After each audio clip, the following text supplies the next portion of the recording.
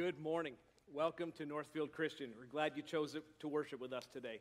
If you have any room in your row, could you please move in just a little bit? We've got a sellout crowd this morning, which is a great problem to have. It's actually not a problem at all. Welcome again to Northfield Christian. And if I forget before I say Merry Christmas to everyone, however you're celebrating today with family or friends, the birth of Jesus. So today, logically enough, we are concluding our Advent series. And I will do a little bit of a recap later, but I have been tasked with unexpected Jesus. And it's been a little bit of a challenge, but I'm a sports guy, those of you that don't know me, and I thought, well, what is the most unexpected sports victory in my lifetime? Let's watch that.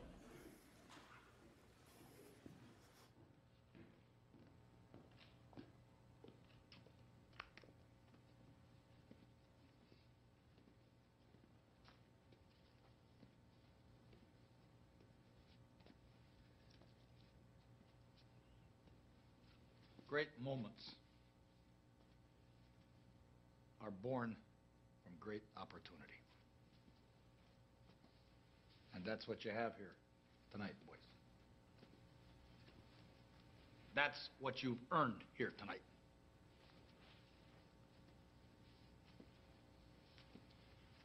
One game.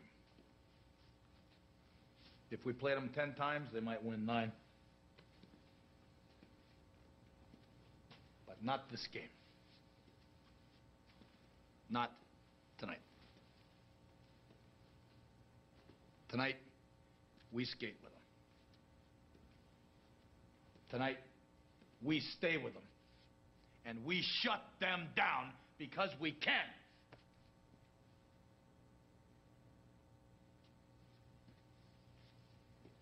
Tonight, we are the greatest hockey team in the world.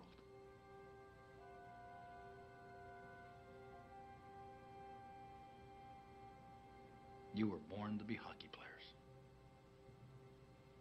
Every one of you. And you were meant to be here tonight.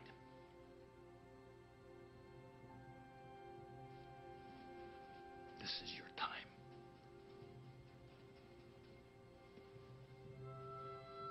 Their time is done. It's over. I'm sick and tired of hearing about what a great hockey team the Soviets have. Screw them. This is your time. Now go out there and take it.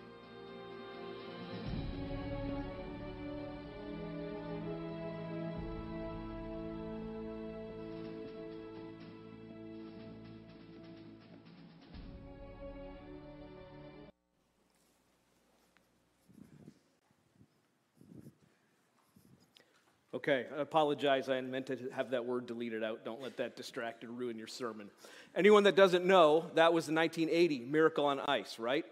Herb Brooks said in that if they play that game 9 times out of 10, the Soviets would win 9. Anybody that knows anything about hockey, I would suggest to you if they played that game 1,000 times, the United States would win once. That was a crew of ragtag college hockey players beating the professional Olympic team. It is the greatest victory, the greatest unexpected victory, at least for me, in sports. So today, unexpected Jesus. Before we go to that, let's pause for a moment of prayer.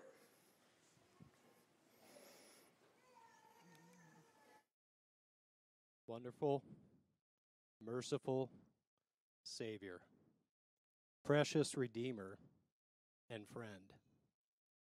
Who would have thought that a lamb could rescue the souls of men? So we offer up prayer because we get to gather together to learn about an unexpected Savior, an unexpected victory through a child born in lowly estate, who bids us simply to come with childlike faith in humble estate ourselves. We pray, we lower our hearts, we center our thoughts on this unexpected victory found in a baby. We pray for your word, and we pray for Rick as he brings it before us. In Christ's name. Thank you.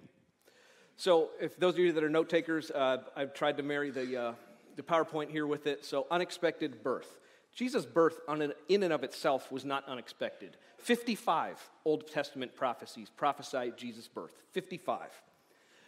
Genesis 3 was the first one. Actually, Cole referenced that in what I'm going to call our pre-Advent sermon. And that is that Eve will bear a child. And there will be pain. Some of the more famous Old Testament prophecies are Isaiah 9, 6 through 7, made famous by Handel's Messiah, right? You will have a child born, wonderful counselor. And Micah 5:2 tells us specifically that it will be Bethlehem. Now, we don't know when it will be. So here are some of the unexpected things. Unexpected. You know, we know the Christmas story, right? There's some beauty in that, but there's some bad in that. And Jesus was laid in a manger, and it's talked about. But do you ever truly consider that the King of the world, the Savior God, was put in a food trough?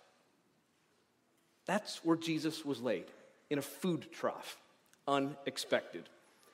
Who were the first people made aware of Jesus' birth? Shepherds. How were shepherds viewed in society? Way down here. Shepherds were viewed very poorly in the Jewish society. Shepherds, by nature of their vocation, could not adhere to the ceremonial laws of washing. So they were viewed as lawbreakers, and they were not viewed kindly. Just in Jerusalem? No. In Genesis 46:34, when Joseph's brothers gain an audience with Pharaoh, Joseph counsels his brothers, "You tell Pharaoh you are anything but a shepherd," because shepherds are detestable to Egyptians. Expected. The first people to hear of Jesus' birth? Shepherds. Unexpected. Fast forwarding ahead a little bit to Jesus. Luke 2 has always been quizzical to me. It's great in a quizzical positive way. Mary and Joseph lose Jesus. Jesus is 12. Old enough maybe to get along a little bit, but they lost him for 3 days. 3 days. Now, this is somewhat prior, a few years prior to this device. They weren't able to ping him and know where he was. A little prior to 911, a little prior to Snapchat or missing people alerts. 3 days. Could you imagine the panic in them? Where is Jesus found? At the temple. And what's his response when they find him? Where did you think I would be? Where did you think I would be? I had to be about my Father's business. If Mary and Joseph expected to find Jesus at the temple, they would have went there first and not 3 days later. Unexpected. Jesus' ministry, lots of unexpected things. Jesus comes from Nazareth. John 1:46. Can anything good come from Nazareth? Not where you'd expect the Savior of the world to come. Jesus in John 8:48 is referred to as a Samaritan. Is Jesus a Samaritan? He is most certainly not. He is a Jew. Why is he referred to as a Samaritan in John 8:48? Because that is a term of contempt or derision. A Jew who did not follow the law was a renegade or a lawbreaker, and they were chided and being called as a Samaritan. Unexpected. Jesus has 12 disciples, right? Is this the crew you would assemble to change the world?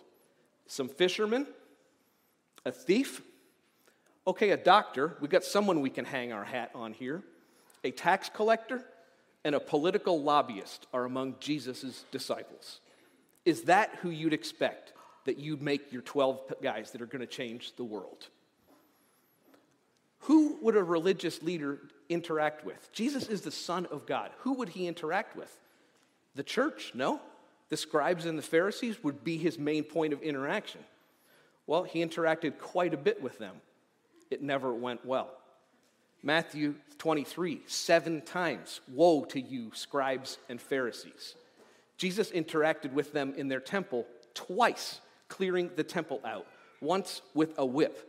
That was Jesus' unexpected interaction with the religious elite. Jesus did interact miraculously with Nicodemus. We know that story. Nicodemus comes to Jesus at night and he is confused. How can someone be born again? He was thinking about it in the physical sense. How can this happen? And at the end of that evening that Nicodemus spent with Jesus, Nicodemus was converted and had a saving faith. And that's where our story with Nicodemus generally stops. When Jesus died, who retrieved his body?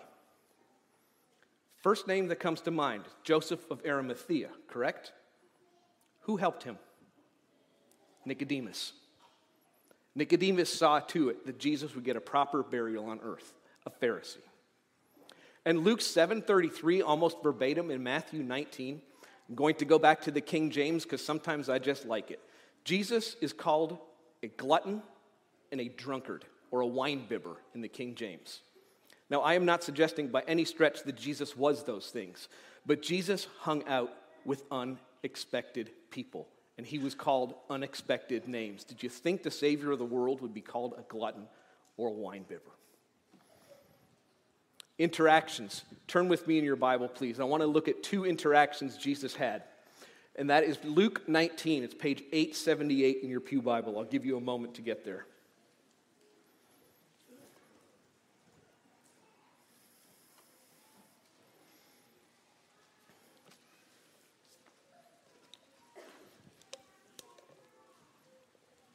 Picking up in verse 1, Luke 19:1.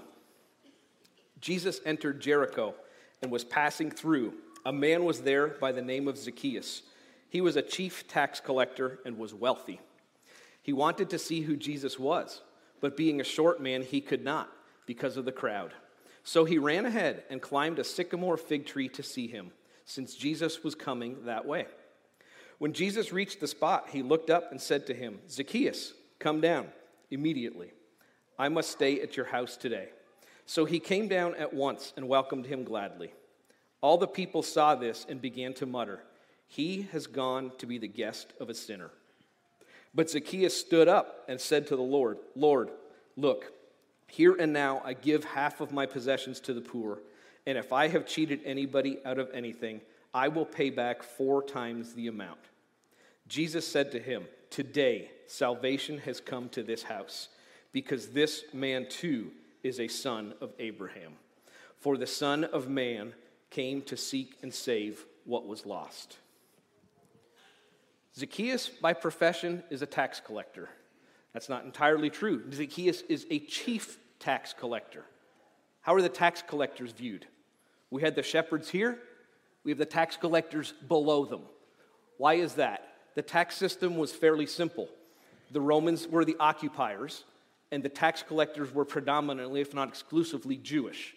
And Rome said very simply, we need $10,000 from Tremont. We'll pick this community. And as long as the tax collector, in this case Zacchaeus, got 10 grand and gave it to Rome, Rome was happy. And any money Zacchaeus got above the 10 grand, right in his pocket. So the Jews didn't like the tax collectors because they worked for the Romans, and they also took money off the top. It says here Zacchaeus was not just wealthy, very wealthy. Apparently he was a very good tax collector. Did you think Jesus' interactions would be with a tax collector? Unexpected, that theme again. I wrote here because I just wanted to take it head on. Did Zacchaeus buy his salvation? There's some verses missing here probably. Zacchaeus did not buy his salvation. What we see here is Zacchaeus is converted by the Holy Spirit, like we all are. There is no other way other than the work of the Holy Spirit to be converted. Zacchaeus did not buy. What we see here is the fruit of the repentance. Immediately, Zacchaeus realizes he had done wrong in the past, and he is going to right the wrongs that he has done. This is repentance. This is him turning his back on the ways that he was doing. And if you look at the results, Jesus said, "Salvation has come to this house." And verse 10, one of my favorite verses in the Bible, because who was Jesus coming? For the Son of Man came to seek and save what was lost. That's why Jesus came. Interaction number 2, flip ahead 10 pages in your pew Bible. John 4, page 888.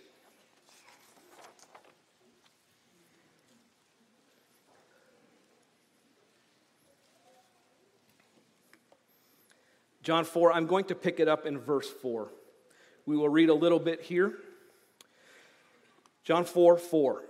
Now he had to go through Samaria, so he came to a town in Samaria called Sychar, near the plot of ground Jacob had given to his son Joseph. Jacob's well was there, and Jesus, tired as he was from the journey, sat down by the well. It was about the 6th hour.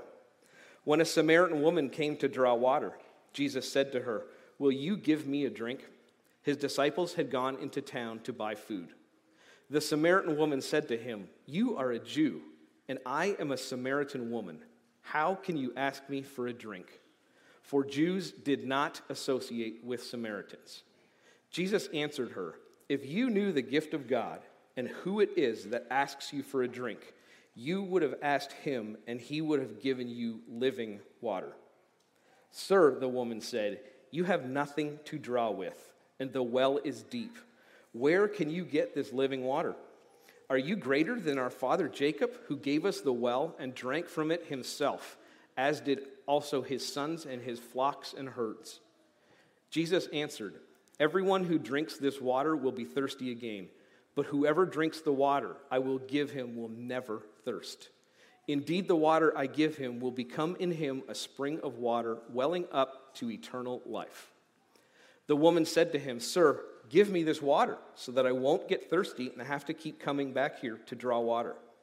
He told her, "Go and call your husband and come back." "I have no husband," she replied. Jesus said to her, "You are right when you say you have no husband. The fact is, you have had 5 husbands, and the man you now have is not your husband. What you have just said is quite true." "Sir," the woman said, "I can see that you are a prophet. Our fathers worshipped on this mountain, but you Jews claim that the place where we must worship is in Jerusalem." Jesus declared, "Believe me, woman, a time is coming when you will worship the Father neither on this mountain nor in Jerusalem. You Samaritans worship what you do not know. We worship what we do know, for salvation is from the Jews. Yet a time is coming, and has now come, when the true worshipers will worship the Father in spirit and truth, for they are the kind of worshipers the Father seeks.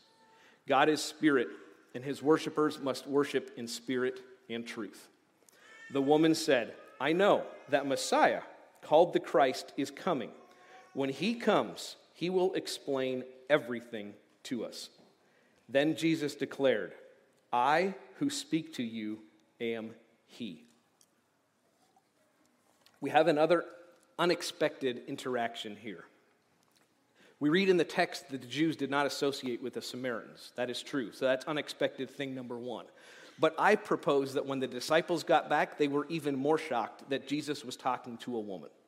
In society in those days, well, a current day, Christians sometimes are accused of being chauvinistic, and we enforce kind of the rules of headship. In those days, the men did not talk to the women. So Jesus here is not only just talking to a Samaritan, he is talking to a Samaritan woman.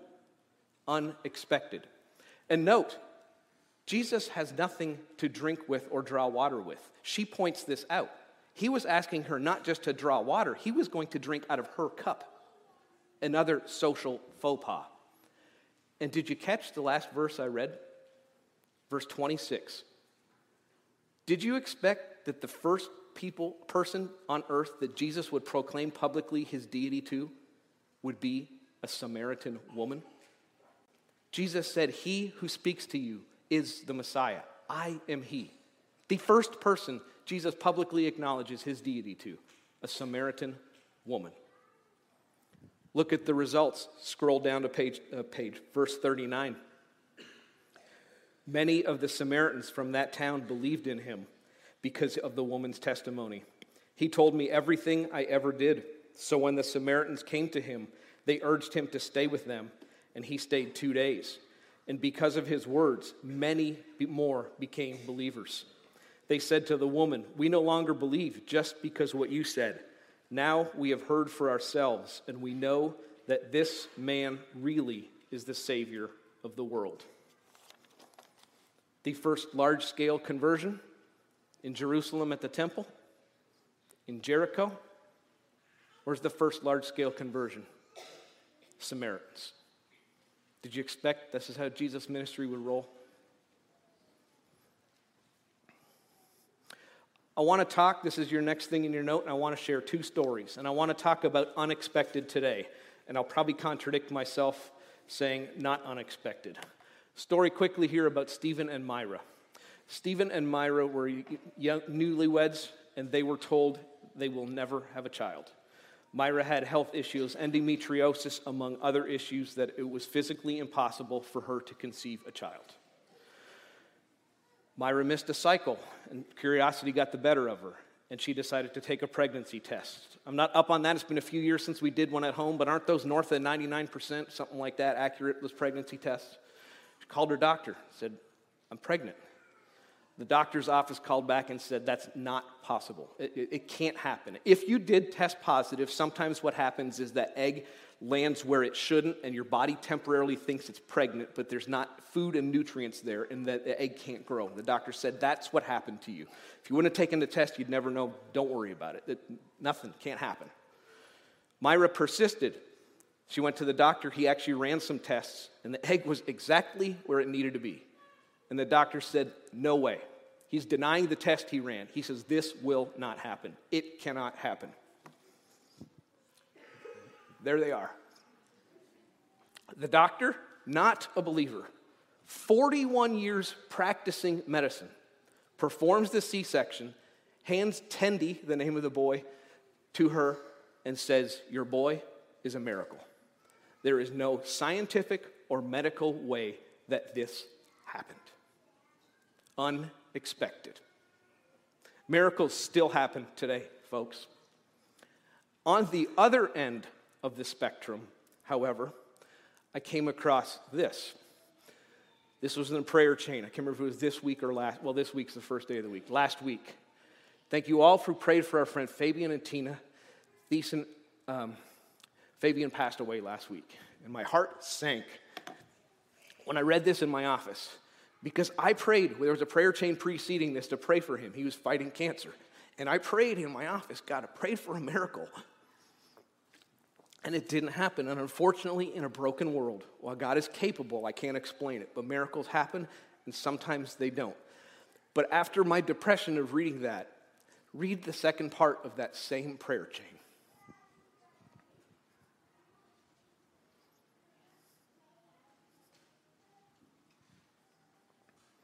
The red at the bottom. We are not promised. We don't preach the prosperity gospel up here because it's not in the Bible. We are not promised that our troubles will go away. But Jesus has met her, and Jesus will continue to meet her. Life will not be easy. She still has a lot of hurdles ahead and tremendous issues. We need to continue to pray for her. I know the Yandles know her and need to seek out how we can bless her. But Jesus is meeting her. And I don't know why this struck me as unexpected, because shouldn't this be where we expect Jesus to meet us? Can you think back in your life? Have you gone through a hardship? Have you gone through something tough? I'm not minimizing anything you're going through, and I wish it could all go away in a miracle. But look for Jesus in those things. Find him and seek him. Unexpected today. Where am I looking for Jesus? The world looks for Jesus underneath a Christmas tree. We look for happiness in alcohol and drugs and whatever. It's Christmas time, right? What cracks me up is those commercials of people giving away Lexuses. Is anyone here in a financial position where you're giving away a Lexus? Because if you are, see me after the service. I want to give you my address. The world's looking for happiness. The world's looking for Jesus under the tree. Where are we looking for him? Consider it pure joy, my brothers and sisters, when you face trials of many kinds, because you know the testing of your faith produces perseverance. Let perseverance finish its work so that you may be mature and complete, not lacking anything. Am I finding Jesus in the hard times? I read an article on a guy that spent on the persecuted church, and he had interviewed many, many people that had been persecuted for their faith. And each of them said, when you pray for the persecuted church, do not pray for the persecution to end. You pray that we stand underneath it. Folks, are we seeing Jesus in the hard times? Are we looking for him there? Because that's where we should expect him. Fourth note in your bulletin is victory. This is the unexpected path of victory. I know this isn't your prototypical Christmas sermon, and really in the Advent series, none of them have been, but I want to follow the Christmas story because the Christmas story doesn't end in Bethlehem. And the Christmas story takes an unexpected path via the cross. This is our hero. This is victory. Flogged and deserted. One of the words in our Christmas thing was courageous. Was Jesus courageous? I would suggest yes, he was courageous enough to pay this price. And Mark 10:45 says that he was a ransom for many. Courageous, absolutely. One of the words in our Advent series was humble. Humble even to death on a cross. Philippians 2:8. Was Jesus approachable was one of our words. Ask the thief on the cross if the King of Kings was approachable till his dying breath. This day you will be with me in paradise. This is Jesus crushing Satan's head, Cole's sermon. And folks, this fulfills Isaiah 53:3. He was despised and rejected by men, a man of sorrows and acquainted with grief. And as one from whom men hide their faces, he was despised and we esteemed him not. Surely he has borne our griefs and carried our sorrows, yet we esteemed him stricken, smitten by God, and afflicted. But he was wounded for our transgressions. He was crushed for our iniquities. Upon him was the chastisement that brought us peace, and by his stripes we are healed. The unexpected path of victory. But folks, it doesn't end on the cross. He is risen. Luke 2:45, the ladies go to the tomb in the morning and the angel says, what? Why are you seeking the living? Christ is alive among the dead. The Easter story doesn't end on the Christmas story doesn't end on the cross. Acts 2:24, death could not hold him. The sting of death is sin, and the power of sin is the law. But thanks be to God, he gives us the victory through our Lord Jesus Christ. I am the living one. I was dead, and now look, I am alive forever and ever. And I hold the keys to Hades and death. Revelation 1. He is alive, folks. This is the victory. This is Jesus crushing Satan's head.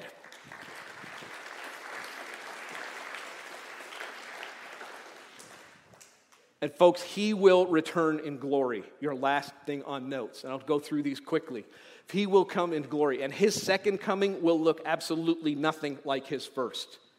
His second coming, his robe will fill the temple. His hair will be white as snow. His eyes blazing like fire, feet glowing bronze, a voice like rushing waters, a mouth sharp as a double-edged sword, and face as the sun. If that's not enough, he will come back and he will judge the nations. He will be seated on the throne. His throne will be flaming with fire. He observes men and examines them, and nothing is hidden from him. He is perfectly righteous. He will come back with his reward, and we must give account. And if this is not your happy-go-lucky joy to the world story, I'm sorry, but it's the truth. And folks, he's coming back, and you will give an account. And I want to be perfectly clear on this Christmas Eve day. If you are outside of a saving faith with Jesus Christ, if you do not know him and have not applied his blood on your stead, this will be horrible. This will be beyond horrible. Because I want no ambiguity here. Hell is real, and hell is forever. And you will give an account, and the account is simply, do you know Jesus Christ, my son? Have you accepted his blood? It's not my good works exceed my bad, and God's going to look at it on some kind of scale and say, well, you're better than the people we got locked up in jail. That's not how it works, folks. When that Christ comes and you're not with him, he will not be approachable, and he will not be humble, and there are no miracles left at that point. But folks, that's the bad news, but the good news is there's hope. There's hope because there's hope today. Today is God's day, Charles Ryle says, and tomorrow is the devil's. Folks, there is hope today. You can write that today. There's hope. And if you are a Christian and you do have that relationship with Jesus Christ, can you think about that? Can you wake up every day with joy? Can you put it in these terms? It's only when we realize that how lost we were that we can understand how great the price was for our salvation. It wasn't what I did. It's only when I realize how hopelessly lost, we sang that earlier, we were, that we can understand the price that it cost Christ for us. Can we give our lives and live in humble adoration, glorifying the Lamb that paid that price for us? We're going to close with a song, Unexpected Jesus, or Expected Jesus. Are you looking for him? Worship team should come up. Are you ready for his return? There's only two outcomes. Are you ready for his return? If you're not, today is the day. And if you are you living in that joy? Are you living in that realization every day of how hopelessly lost you were, but so thankful for the work that he did on the cross to redeem you? Are you living in that light?